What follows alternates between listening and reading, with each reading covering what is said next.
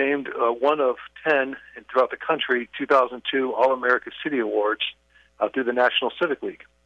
And what does that mean? Why did you get that? What makes Barberton so special? Well, I could go on for hours about that. Oh, I'm sure you could. So the National Civic League every year comes out with the All-America City Awards, and so you have to apply for it. The theme changes every year. This year was housing as a platform to promote early school success. And so, what we do here in Barberton, we work with our community partners day in and day out. It's just something that we do naturally. And some communities, you don't have that. So I'm very fortunate, and I value those relationships. So working with Barberton City Schools, Barberton Community Foundation, and AMHA, we were able to provide services to the 2 AMHA housing units in Barberton and the school kids that live there. That's interesting. Okay, so what did you do exactly for them then? So, some people, a barrier to getting anywhere is transportation. Others, it could be connectivity. So we were able to provide free Wi-Fi. We were also able to provide, working with the schools and AMHA, taking the teachers and the lesson plans to the community centers within the AMHA complexes. Really focusing on the younger kids and getting them prepared to be able to read at where they're supposed to be, but also working with the parents to make sure that they're successful in their own journey as well. And this is obviously became much more important than during the pandemic. People had to have those internet connections and had to have that support, right? Yeah, exactly. And, the connectivity throughout the entire state of Ohio as a whole is very, very poor. So we wanted to make sure that nobody was kind of left behind, that anybody that was,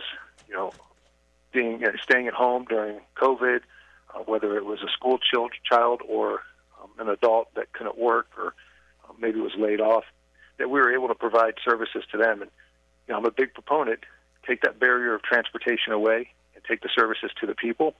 And, our partnership with the city schools and AMHA is just, it's kind of unfounded. And we do a great job. Love the partnership that we have, the collaboration, because we all see a common goal, and we shoot for that goal, and we're very, very successful. So it's nice to be recognized and have this honor. So this is a big, big step, positive step forward for the community. So now that you have this honor, other than putting a plaque on the wall, let's say, and saying we're an All-America City, is there something concrete then that you can do with that, leverage that perhaps to get more funding or some grants or bring more business into town, et cetera? Well, this is the first time that the city of Barberton's ever won this, so I'm still kind of learning that answer as well.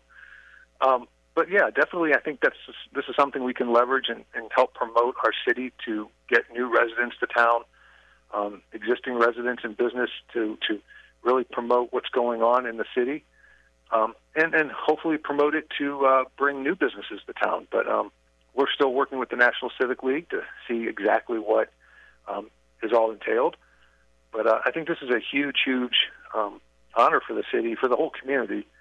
I rarely call Barberton the city because I'm born and raised here, and I really feel it's a community, and this is one example. So we're going to promote this as much as we can because this is a huge, huge positive for our community.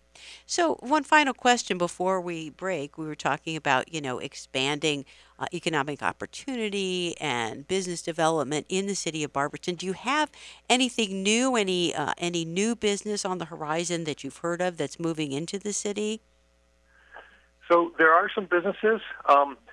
It's not for public yet. We're going to have some news releases here, hopefully in the next few weeks, maybe closer to September, with different job opportunities at every level. So constantly taking proposed or potential businesses through town, looking at different buildings.